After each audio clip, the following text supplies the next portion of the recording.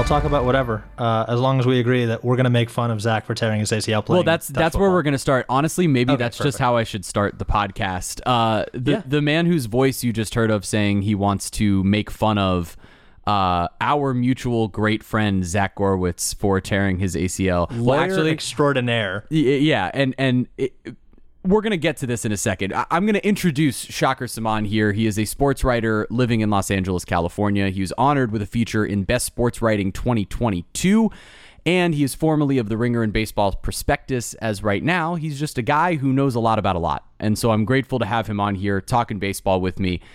And he knows our mutual friend Zach Gorwitz, who did indeed tear his ACL at my bachelor party, which is just wonderful. Well, first of all, hello. It's the first time anyone's ever said I know anything, so that's really lovely. Yeah, my college roommate, your childhood best friend, yes, Zachary Gorwitz, who I think we should set the scene a little bit when talking about Zach. Yeah, let's do it. Zach carries himself as if he has never done wrong in his life, and if he has, it's just a bit. And I love him so much, and he's truly one of my closest friends. But man, you really do know my childhood best friend. You really do know him well.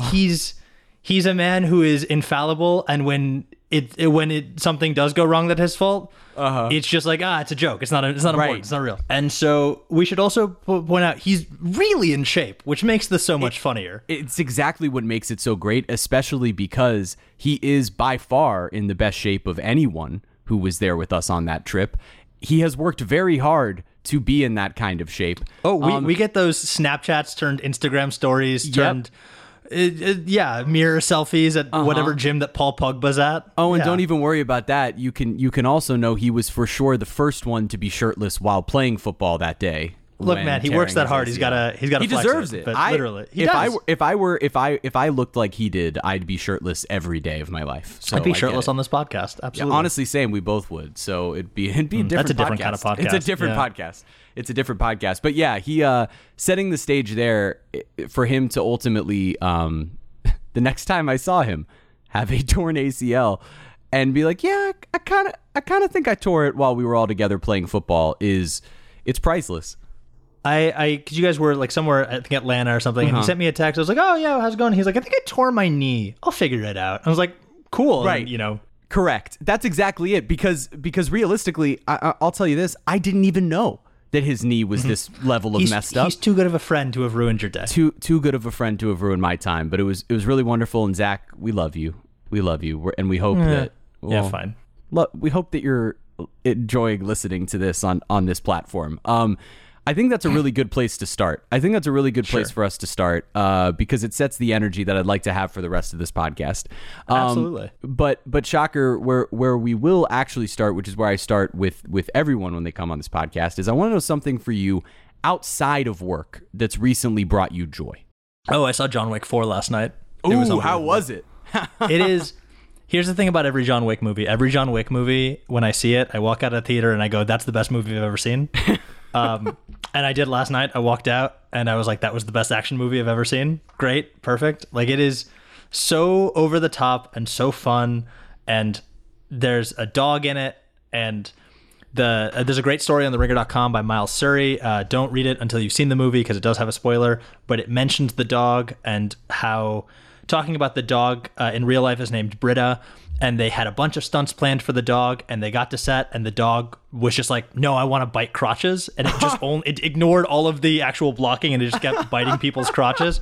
And so they rewrote the script for the dog that really liked biting people's junk. See, that's the type of movie I want to get into. You know what's funny is I've never really been an action movie person naturally. Like I wasn't raised with action movies being a part of my childhood. Yeah. And so it's like, it's a new thing that I'm almost still trying to get myself into. So like, I haven't seen the John Wick movies. Like, that's a space you gotta check those out. Where I need to get into it. And I'm starting to also, and this is a bigger thing, but I am trying to like own that when I haven't seen a movie. I'm taking a page from Ian Carmel, your friend, my sweet boy, who's been talking about that on All Fantasy Everything. I'll take that from his book of I'm trying to stop lying to people when they say they've seen a movie just to fit in and feel cool. So I haven't seen it, but I'm trying to get into action movies, and I feel like that's a perfect space for me to start. I would recommend it because it might spoil other action movies for you because it's made so specifically. like the Fast and the Furious is like a cartoon at this point. Correct. It's not real, right? Like John Wick does keep raising the stakes in those weird ways, but also the way it's choreographed and the way it's blocked and the way that like they will just extend fight scenes for a like specific unruly amount of time because it just gets funny at that point to watch someone beat up the same person over and over again. Want. Right. If that's how they're doing it, then that's what I want. Because you're talking about, Zach knowing, it's all for the bit. I want action movies that understand they're actually comedies. And so if you push it to that level, then I'm in on that. So I'm all right. Then maybe I will be joining you in going and seeing that movie at some point. Give yourself a full day marathon. Close the blinds, lock yourself in a bedroom. Yeah, it's worth it. That sounds like it's going to be something that I really need to decompress after one of these seasons is over. After there's an actual break of time where this stretch run of work comes to a little bit of a standstill, I think that's what it is. Lock myself in a room for a couple days. When the Marlins lose their 100th game of the year. Hey. All right. Well, we'll get into Marlins in just a second. And speaking of, that's why we have you here, ultimately. I mentioned Baseball Prospectus. You are a baseball expert, we will say, and that's what we're going to dive into. The only time anyone said that. Again, I am someone who I like baseball, and then I read Zach Cram at The Ringer and Michael Baum at Fangraphs and Craig Goldstein at Baseball Prospectus, and they tell me what to think about baseball, and I say, great, that's my opinion now. And too. You know what you'll do? You'll tell all of us what to think about baseball as a result. Exactly. So secondhand sourcing, that's the type of expertise we have here on Miami Mic'd Up. But I do want to go back because you are a well-rounded sports fan, but because this is an opening day preview, you said to me that you're a Tigers fan who lives in LA and has adopted the Dodgers, but just wrote glowingly about the Padres. So clearly you have a bit of a diverse relationship with the game. What sparked your love of baseball? And has this always been a game that's meant something to you, or has that been more of a necessity through how your career has gone? So it's funny, I grew up in Detroit, or outside of Detroit, really, when the Pistons were the best team in basketball, right? Like won in 04, made the finals in 05, were constantly really good. The Red Wings were always a phenomenon. The Lions were forgettable, but we love them just the same. And the Tigers, when I was a kid, were the losingest team in baseball history, or the second losingest team, 119 losses or something, right? But so like, how did I really, my first true I like baseball now was a combination of Justin Verlander's rookie year and watching him just be and being like, oh, this is sick. Yep. And also they used to run these commercials in Michigan around the Tigers the tagline was just like, who's your Tiger? And they'd say it in this really dramatic voice, like, is it this guy or who's your Tiger? And at that time, Chris Shelton, if you remember the name, had a month in the beginning of, I think, 2006, where I want to say he had like 14 home runs in 11 games. And he was games. your Tiger. Oh, it was like all anyone could talk about was Chris Shelton in the state of Michigan, and I was like, this guy's going to be Barry Bonds. Right. If he keeps at this rate, he's going to have 700 home runs by the time he's 26. Like, yeah, let's do this. And then I think he hit like one more dinger in his entire career. Like literally went back down to the minors that same season that he started on that crazy tear. But that sort of just like opened the door for that Tigers team made the World Series and lost to the Cardinals. I specifically will always remember Maglio Ordonez hitting a 3-run shot in the 9th inning of Game 4 against the A's. Like that was really like my my before and after baseball moment, like the pre and post Mags shot moment. And then we started our really successful, fruitful process of just taking good players on the Marlins and giving you absolutely nothing for them. So thanks for Miggy. I guess Andrew Miller was Dontrell was bad for us. He was bad. He was bad for them. Yeah, he was bad for the Tigers, but one of the greatest pitchers in Marlins history. Absolutely. Yeah. And yeah, those Tiger teams were so fun. And I firmly believe that if Torrey Hunter's glove is like an inch to the left, we sweep the Red Sox because Big Papi doesn't hit that grand slam. I never have to see that stupid cop celebrating. I don't have to hear like all 40 kids from Boston who lived in our dorm yelling about the Sox. Oh, just disgusting. That must have been awful. I didn't even think about that. That's terrible timing for you. I did look it up while you were talking. It was 9 homers in the first 13 games of the season in 2006 for Shelton, for a guy whose like slash lines were like sub Mendoza line. I'm looking at it now. It's really unbelievable. He hit 37 homers his entire career. He hit 9 in the first 13 games of that season. That's sensational. That's amazing that happened. that's such like a crazy clip that if like Trout or like we'd be talking Aaron about Judge. If Aaron Judge started this year 9 out of his first 13, you'd be like, is he gonna break Barry Bonds to 73? Is like he forget Roger Maris, like this is gonna be 73, right? And it's like, no, it was just like some guy who that's just the best got part on a about hot baseball. streak. But that's what makes baseball so cool. It's like there's not so. I mean, there are experiences like that in other sports. Obviously, it happens where there's random guys who end up with their moments in football. I mean, even Brock Purdy's an example of that. But like, sure. I feel like baseball is one of those where like this guy changed. Chris Shelton changed your baseball life, changed your baseball fandom through 13 games that he had in a completely mediocre career. And I just think that's amazing. I'm going to have to ask Rod Allen about that experience because I know he was working on your guys' broadcast back then. Yeah. So I'll have to ask him what his memories are. But I do want to say, so from there, you're a baseball fan, you're a sports fan. At what age or when did you know you wanted to be a sports writer? When did you know you wanted to cover sports for a living? So I fell into this just backwards. So I always loved sports. I didn't know I wanted to be a writer, but I knew I was at least decent at writing. And then I was a freshman at Duke, rooming with Zach. It was like we're move out day, and I got a call that was like, "Hey, the Democratic senator candidate from South Carolina or whatever wants you to be his body man," because I'd applied through whatever channels to like be the body man. Like if you watch The West Wing, I was going to be his Charlie Young. Yeah. And it was like a Friday at like 5 or 6 p.m. and I was packing and I'd missed the call like 10 minutes earlier, and I was like, oh, you know what? I'll call them tomorrow, or actually Monday. That'd be the courteous thing to do. I'll wait till Monday. And so 9 a.m. on Monday, I'm back in Michigan. I call. I'm like, hey, I'd love to take the job. And the guy on the phone, the chief of staff's like, actually, we're rescinding the offer. I was like, what? And he's like, well, the candidate saw that you had time to tweet over the weekend, but didn't have time to call us back. So we went in a different direction. And I was like, I thought I was doing like the polite professional thing, not calling someone after 5 on a Friday. And I was like, okay. And so I like went to my local paper and I begged for a job. I'd like no clipping. I didn't work for the school paper. I'd like the only clippings I had were like dumb blog posts I'd done as a freshman in college. Sure. And they were just like, yeah, I guess. Okay. Would $8 an hour work? I was like, sure, whatever the minimum wage is. Like, let's do this. And I like learned basically how a newspaper works. The next summer I was at the Tampa Bay Times. I got a job at school, like with a wonderful professor named Bill Adair who founded PolitiFact and was a Pulitzer Prize winner who like really brought me along. But my North Star had always been Grantland, the old sports site over at ESPN. Like I have a Grantland tattoo that this is, it was a good run. Yeah. Yeah, it really was everything for me. And so when I graduated and ended up being an intern at the Ringer, it was really this culmination of this entire sort of like world that I'd idolized and I'd love to be a part of. And, you know, you get there and it's like anything else in life. The grass is always greener. It's always like clearer in your head. There's something that you hold to that kind of level, but it was really like a lovely experience for the most part. And I got to work at the Ringer with like truly some of the most incredible writers and editors and creative minds on the planet.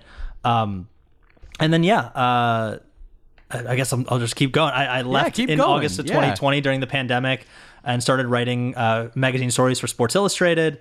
And picked up an editing job with Baseball Prospectus, where I convinced them that I knew just enough about baseball to not ruin the site, but knew enough about myself to not try to tell other people what I knew about baseball. Okay, that's a sweet balance to be able to strike. If that's, especially if it's a sport that it is not coming second nature to you like that, like where you're trying to sort of teach yourself to be someone who can cover the game.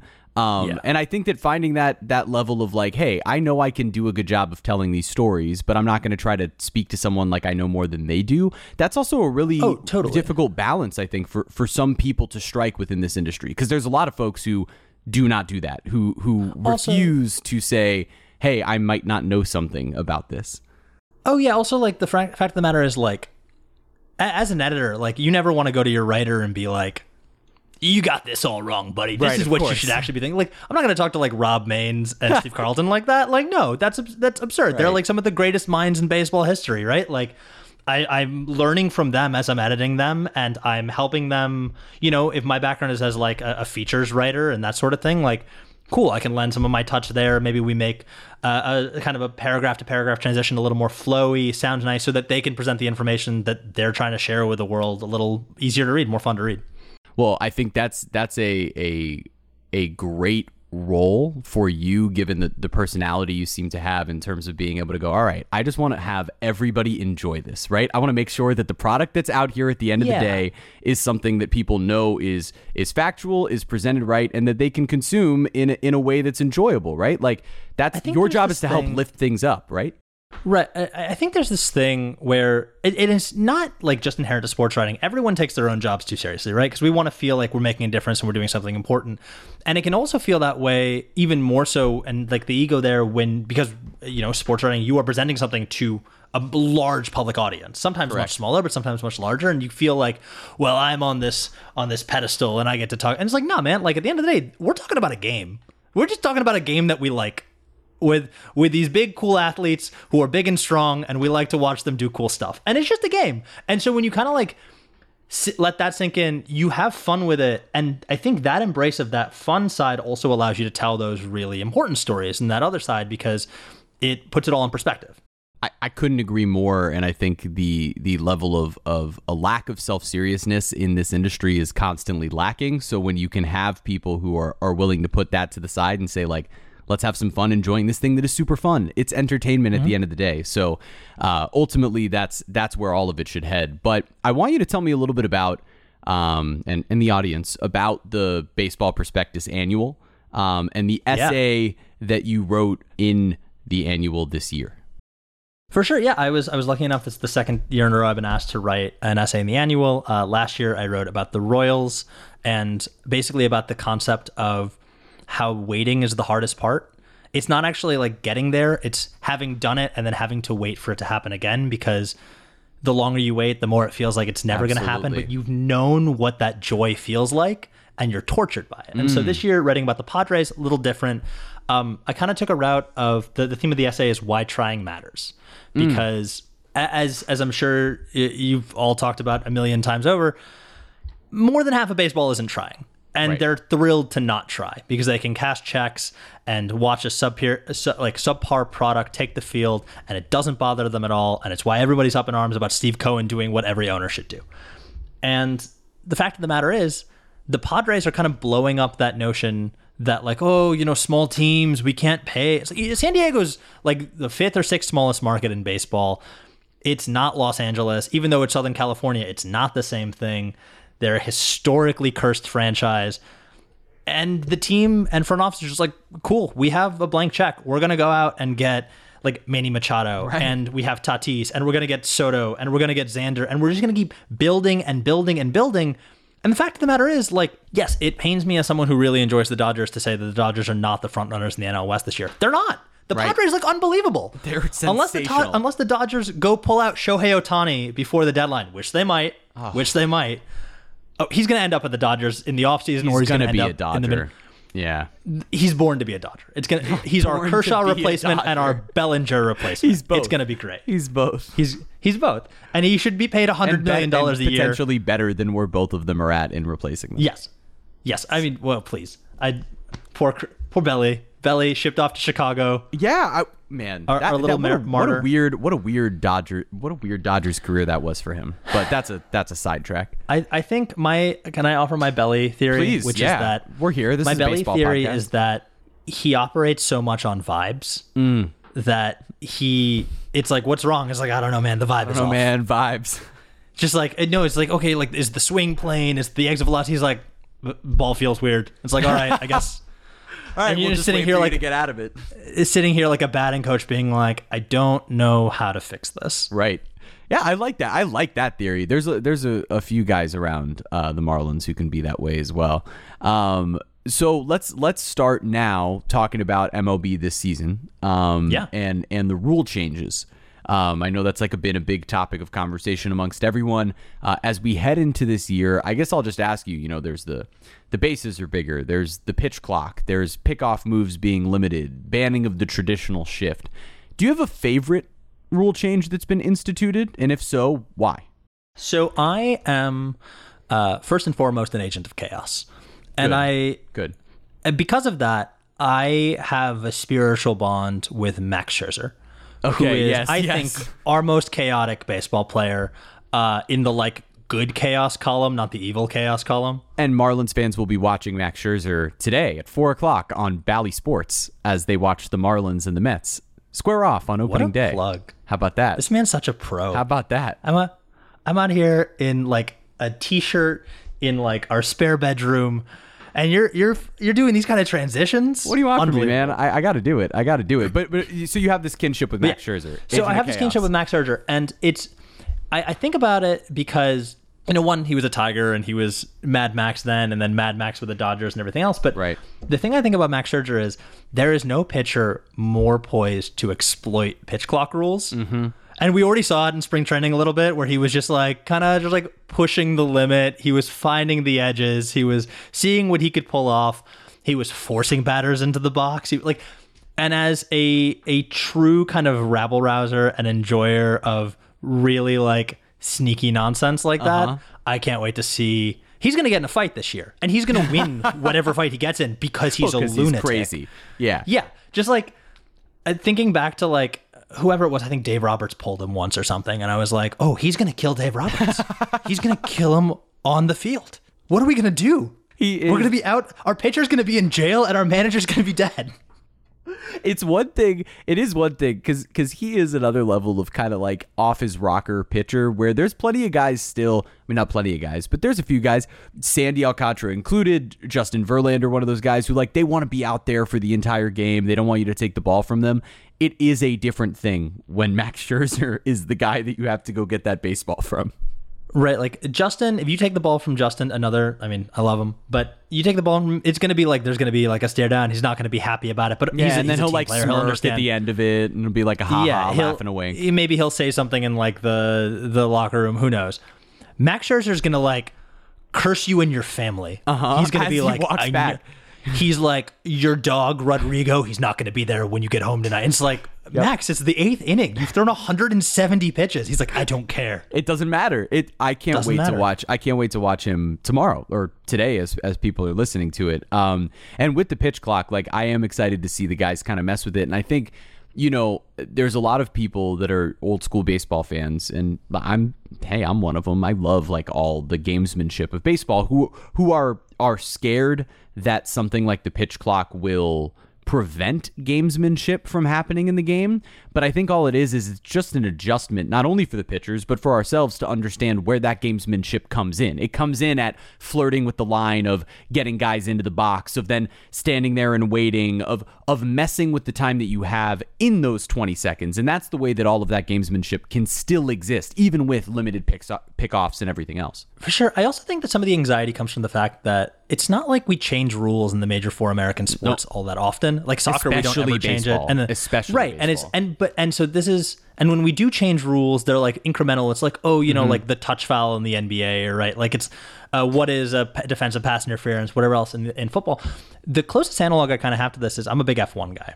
Okay. And in 2022, going to that season, they changed basically every rule on how, like the regulations of how a car is built and how you derive airflow and aerodynamics and everything else. And the result was, and it was perceived to be, and it was going to be, and it came to fruition, a radical shift in the way that these cars drive and how they move around. And for the first, half of the season, it was a little finicky, and like cars' engines would explode, and like maybe they would miss a corner when they would normally hit it, and lap times weren't as good. And as the year went on, and we're now in year 2 of this, it's like, no, cars are as fast as ever. Guys figure it out. The teams figure it out. It's just like that first transition period always feels awkward because it is awkward. Yeah. But that's what it's going to be. But I think that so many of these guys have worked out some of the issues in spring training, but like that's also part of what's going to be fun about the first month of the season is seeing where guys blow up over these rules, and if any of these things come into account when you are late in the game and all of a sudden there's a violation on a pitch or something like that. Like I'm excited to see all of that play out, and I'm looking forward to sort of watching the growing pains, because that's the only way you watch a sport get better is if they're willing to make these sort of changes. On that note, can I ask you, is there a rule change that you wish would happen, like in the future? Is there a rule that you want to change? Either legitimately or as like silly, because I have a silly one. So there's 2 silly ones. There's one that there's 2. One is sort of silly, one is actually silly. So the actually silly one that would never happen is I want every warning track to be a lazy river. and I want fans to be in it with like in floats. That's the most Florida thing I've ever heard. I know. You're not from Fort Lauderdale. You're from Duval. You're like you're from the outskirts of Jacksonville. Yeah, it's a Fort Lauderdale thing to say that I want to lazy, but I do. How spectacular would that be if instead of like the ball rolls into the water, all right, ground rule double. If a guy hits it at the same, ground rule double. But if a player runs and jumps and dives into the water and catches the ball, that's a catch. Oh my God, it'd be incredible. The one downside of this is you will be robbing the sport of catches at the wall. You can't rob a home run. You can't rob a home run, but short. you could do a front flip into a lazy river as you catch a ball. Okay, so you'll get more home runs, but probably more. Okay, you get more extra base hits. Because here's what else happens. Okay, do you? Right. They're all doubles. All the ones that would have been caught at the wall, potentially. So no more doubles. Triples then. Why do you hate triples? Oh, you're right. I ruined the triple.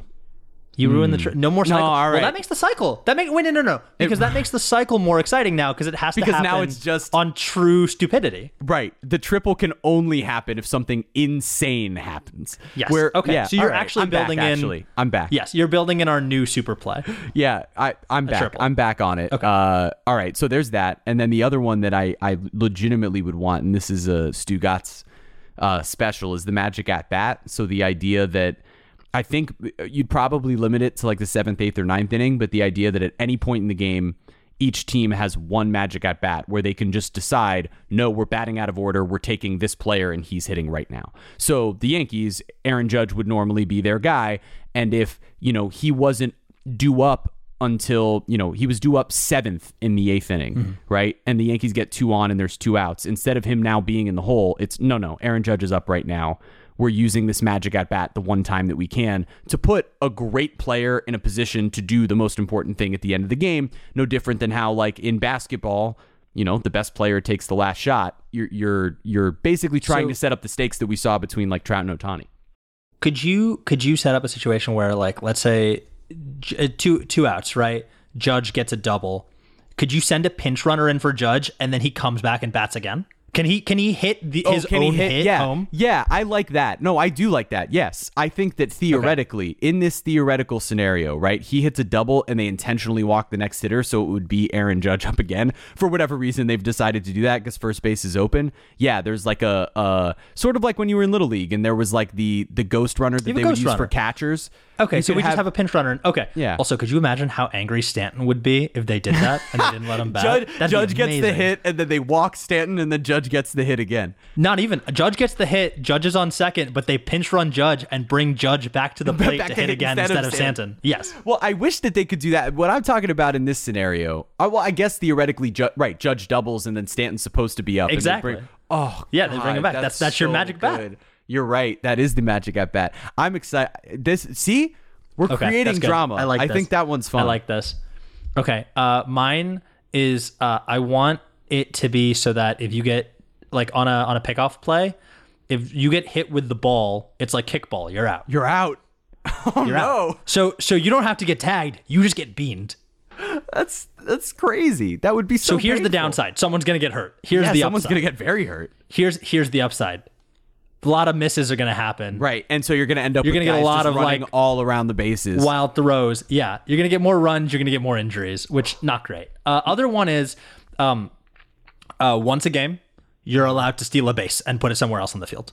And you have to play the rest of the game like that. Physically steal a base. Yes. You pick up the base.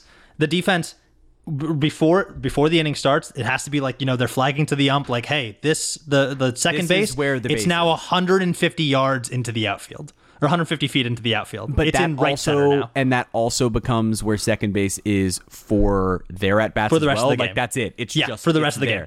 Okay. Yes. And each team gets a chance to do that, or is it just the home once team? a game? No. Each team, once a game. I like it. I think it's fun. Because it's perfect because you're right. You will have a team that moves it for defensive purposes, tries to make it as difficult as possible on the base runners, but then... all right, so now we're just going to try to hit home runs to come back in this game, or we'll wait a couple of innings and then move the base ourselves to try to get more aggressive offense. There's gamesmanship in it too. Like, let's say you get out to a first inning lead, and then you move. Third base is now at the pole, right? Out in like left center or whatever. Be crazy. Right? And then the other team has like then maybe you only start throwing up like ground ball pitchers. I like this idea a lot, and I like the idea that each team gets their chance, but again, only once. That's the part about this that is fun with the Magic at Bat. That's the part that'd be fun about that. I'm hopeful that someday there's a base, because right now with the way that like the Savannah Bananas are doing their thing, if there could be essentially a baseball XFL for a little while, where not just in the minor leagues, but like, I guess it would have to be the minor leagues, where one of those minor league operations decides we're going to do all of this stuff. Similarly to how like the Savannah Bananas have made it a whole other level. But like if you take it and you use some of these rules and start playing this different version of baseball, I think it'd be a lot of fun. I think they should give us control of the World Baseball Classic, you and me. All right. I'll start talking to the folks with the Marlins and see if we can get ourselves in there. We've got 3 years to make it happen. You, me, Jimmy Butler, and a lot of coffee. We're going to change the world. Oh my God. The three of us sitting in a room with that much coffee talking about baseball and how to change it would probably not end well. But I like machine where recently. I'm losing my mind. You guys are ready. You and Jimmy, the big face coffee. All right. Let's talk Marlins, and let's talk the NL East. As an outsider who has made some of his perspective clear already, but I am intrigued by your perspective on what you would possibly expect from the Marlins this season. I know around here locally, there is, optimism based off their pitching rotation, based off some of the moves that they've made, that, this will be a better season than what last year was. On the same token, you're in a division with the Braves, the Mets, and the Phillies, and it makes it really difficult to believe that there will be a finish higher than fourth place, even if you're above 500. So generally, what are your thoughts on both the Marlins this season and the NL East overall? So I'll start with the NL East because I feel like that leads into the second part, right? Which is that you are in a division with two teams who won 100 games last year and both got better. Right. Let's just start there. The Mets might be the best team in baseball. Even with the Correa saga put aside, the Mets might genuinely be the best team in baseball. Even without DeGrom and Edwin Diaz is celebrated himself onto the injury list. They still, and it's so sad, but they genuinely might still be the best team. Right. The Braves, still really good. Still keep somehow signing guys under market. That's for 12 years at a time. Or collusion, who knows. The Phillies made the World Series last year. Right. What? And then you have the Nationals, who are really sad, and I don't want to talk about them for any time longer than I have to. Perfect. Neither do bum me out. I guess I'll ask you this. Of the three players on the Marlins last year who led the Marlins in WAR, how many are still on the Marlins? Whoa. That's not a... How many are still on the Marlins? Of the three. Are we talking position players? Nope. Entire team. Leaders in WAR. God, I want to say two, but I feel like I'm wrong. It's just one. It's just Sandy. It's just Sandy because the other two were Rojas, who's a Dodger. Because of his defense. Yep. And Pablo Lopez. I had a feeling. Okay. Man, I should know that, by the way. I feel like not an expert on my own podcast right now. So thanks for exposing me to the entire audience that I don't know anything about what we're talking about. But you're right. Look, there's been obviously that level of drop off. It's difficult to imagine that you're going to replace what Pablo's production was. On the same token, I think what the Marlins hope and what a lot of Marlins fans hope, and I think is fair to project in some ways, is none of these pitchers will have the type of stretch that Pablo did to start last season. But looking at it overall, could you convince yourself that Jesus Luzardo could do some of the things that Pablo did last year? Absolutely. Totally. And so trying to match from there, but you mentioned it, you lose a really great defensive shortstop, although he struggled at the plate. This team looks different. This team is certainly not it's almost like they are, like you mentioned before earlier in the show, they're in some ways playing a bit of a different sport than what the Mets and the Braves are in terms of what their payroll is, and the Phillies included, where these teams are spending on a level where it's almost like comparing is a difficult thing to do. So when you're all in the same division, it's this difficult thing where no matter how much you achieve, no matter even if you maximize what this roster can be, it's Do I believe it's possible that they could make a run at a wild card spot? Sure. But it's hard to convince yourself that you're going to finish any higher than fourth in the division, which is fair. It's not even a criticism of the team. And I do think there are like, candidates on this team for like, if you want to call it bounce back seasons or, bigger seasons, like Jazz, right? Mm-hmm. He's going to have he's going to play more than 60 games this year. Correct. Right? Joey Wendell, I was really surprised by how kind of mid he was last season. I'm assuming he's going to bounce back in a real way. And then after that, it's just like, a lot of guys on this roster who are 25 or younger, a lot of guys who could pop off, and maybe they do. And even just one of them does, it kind of changes the dynamic of this team. And that's not to say that they're going to win like 90 games, but it does mean that maybe they don't lose 90 games. Right. I think what it is there's a lot of, and whenever I've been asked this, this is sort of the answer, which is there's a lot of ifs, right? There's a lot of ifs with this team, and your job is to try to eliminate the ifs when you're creating a roster. So there's certain teams you look around the league, and there's not a lot of like, if this happens, this is how we're good. It's just, all right, we're good. And so with the Marlins, if Jazz Chisholm Jr. can play center field, that matters. If Avi Garcia and Jorge Soler can be 80% of what you signed them to be, that would be a huge thing for what this lineup is. Not that those guys are juggernauts, but it changes the middle of your order from being the worst in baseball to now a potentially productive one. If Joey Wendell can have that type of bounce back while also playing shortstop, if Gene Segura and Luis Arias are comfortable at third and second for the full season. So there's all of these ifs, but when those things start going right, you can see how this could be a fun, plucky team and the sort of pesky team that they want to be. And I think it kind of goes back to that thing I was talking about with the Royals in that essay that I talked about, like waiting. Like you guys have experienced a very similar thing. You won 2 titles. You know what that feels like, and now it's been a lot of waiting. Right. And I think so much of the way that like we talk about sports, and we're both guilty of it, I'm sure, is it's like, okay, but like, are they going to win a title with this team? Like, are they like, with the roster construction, is this going to, and I think there's real value in a team going from like 60 something wins to like 70 something wins. That's a real completely. Fun thing. Like, what I would give for the Tigers to break 500 right now, just to break 500, just for like Riley Green and Spencer Torkelson and Casey Mize and Matt Manning, just be like fun and young and good. And they, if they don't ever turn into the team that could do what the one in like the mid 2010s did or early 2010s, that's fine. But just like fun and showing at least like some linear growth. Right now, there's a whole bunch of nostalgia for the infield the Marlins had in like 2007 and 8, which was, if you go around the horn, Mike Jacobs was the first baseman, Dan Ugla was the second baseman. Gross. Jorge Cantu was the third baseman, and Hanley Ramirez was the shortstop.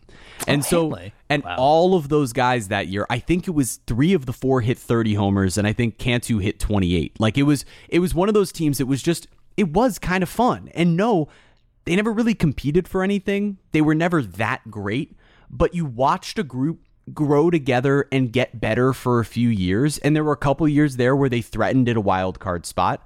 And I think that those years right now, the reason there's nostalgia for it is it's fans remembering, oh yeah, we watched this core go from really bad and young to like competitive. And I think that like that's kind of the hope for, I think, both of those teams, right? Both the Tigers and in their version of it, which I think is still slightly earlier in the quote unquote rebuild than where the Marlins are.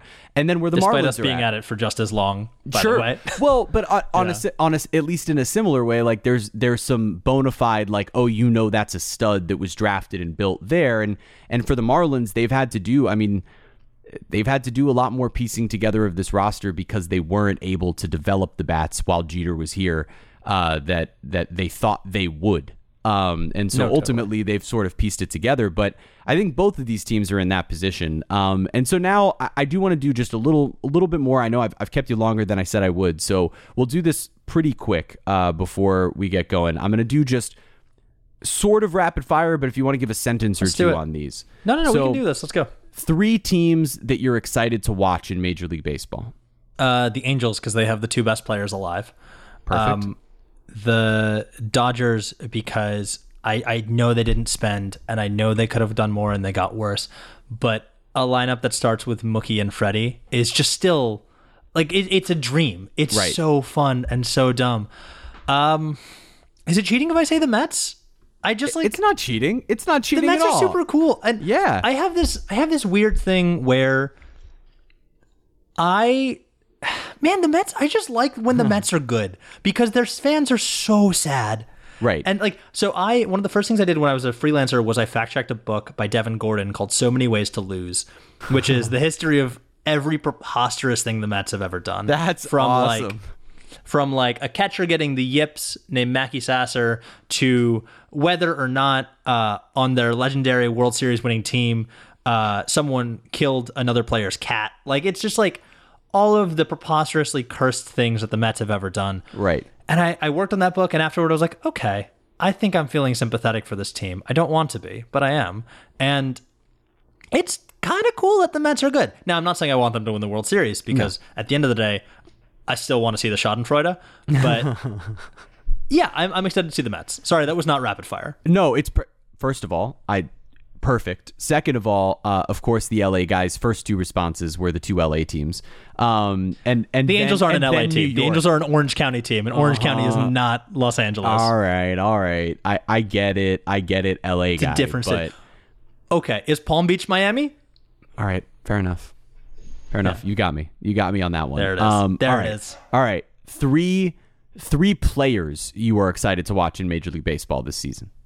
Ooh. Okay. First one's just for me. Spencer Torkelson. I want to see if he's gonna be it. I just like. I gotta see it. Right. Number two. Bobby Witt Jr. I think his game's really exciting and really fun, and That's great. I want to see what the projection looks like there long term. Last one, can I say Jazz? Can I just Say be? Jazz, Can I rile up and see Jazz? Panther. Jazz is super fun. Jazz is like one of that like next generation of young dudes who's just like. And keep in mind, this list is entirely not counting Shohei because the answer for all of us is Shohei. Shohei is the only answer. Yeah, no, Jazz is super rad. Yeah, Jazz is. I'm really excited to watch him play this season, and he comes in with so much confidence, despite the fact that he's openly talked about, like, he struggled big time in center field to start during spring training. I think he and the team believe that playing in a spring training stadium where there's no real depth and it's a lot of like high skies, clear days, difficult way to learn the position, playing in a dome is probably going to help. They play 81 games with a roof. I think he'll be fine. I think so he's too. Like, he's one of those players who, and some guys have it and some don't. Jazz wants to be a superstar, not just for the on-field stuff, for the off-field stuff. Everything. And that's a real driving thing. That's a motivating factor. He wants to be a superstar more than any. There's nobody I've ever met who wants to be a superstar more than Jazz. And he's got I the love talent it. to do it. And he's got the personality for it. So I it's want going to be every fun. player on my team to be like, I want to be the best player to ever live. And it's like, great, man, do it. That's literally how he speaks. All right, and then finally, I'll let you go with this. 3 predictions, good or bad, for this Major League Baseball season. Predictions of any kind. It could be World Series predictions. It could be individual or team predictions, however you want to do it. Okay. Let's start with the Pirates break the record for the most losses in a season. Whoa. I love that as a start. They are so bad. They're so bad. And So truly, if you guys are listening to this still right now as baseball fans, go look at the Pirates roster. It is rough. PECOTA projects them to not finish last in the NL Central, but How is that possible? Cincinnati exists. Oh my God. This is why, and this is what I will say from just like let me take off like covering the Marlins for a second. From a Marlins fan perspective, infuriating that the NL Central is as bad as it is. The Marlins would be sitting here convincing themselves that they could win the NL Central based off of how bad they could. That's how bad the NL Central is in comparison to the NL East. You got a team that's convinced they're going to be 4th in the division and another division that they could win. It's such a shame. It is. Okay, so that's number 1. Number 2, the injury that came up on medical reports for Carlos Correa is actually going to rear its head this year. He's going to miss some time. Okay, that's my a bold very one. Dark prediction. Very bold, very dark. You've got the worst team in the league, and you've got a dark injury prediction. So I'll let you know that before you make your final prediction. And you can stay there if you want. You can stay in that space. But if you want to end in a positive way, I'm giving you the runway. I don't think it's positive. Devil year magic, even year magic. Something's got to give. the Cardinals are winning the World Series. I like that prediction, actually. I don't. It hurts me deeply. You're not a, is that a Detroit thing? Like, you're not a Cardinals fan? Is that somehow the case? Just a Cardinals thing. Just a Cardinals thing.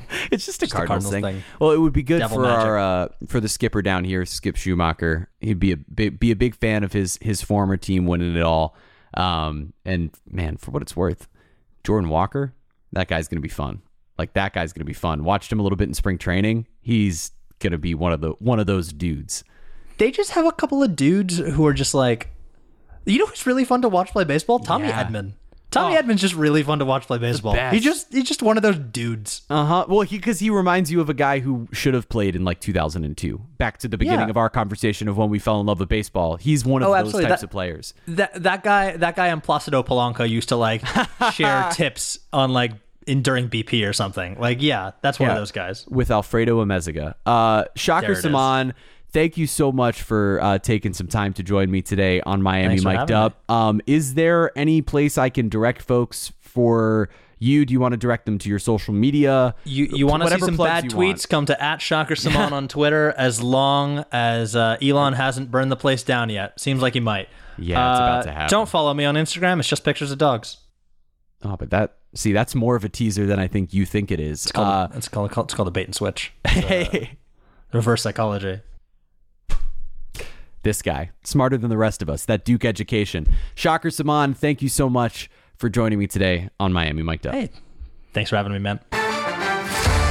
Thank you for listening to Bally Sports Florida's Miami Mic'd Up with me, Jeremy Taché. And a special thank you to our national sponsor in Southeast Toyota. Visit your local Toyota dealers or Toyota.com today and take advantage of the amazing deals on their full line of vehicles. No matter your destination, Toyota goes with you. Toyota, let's go places.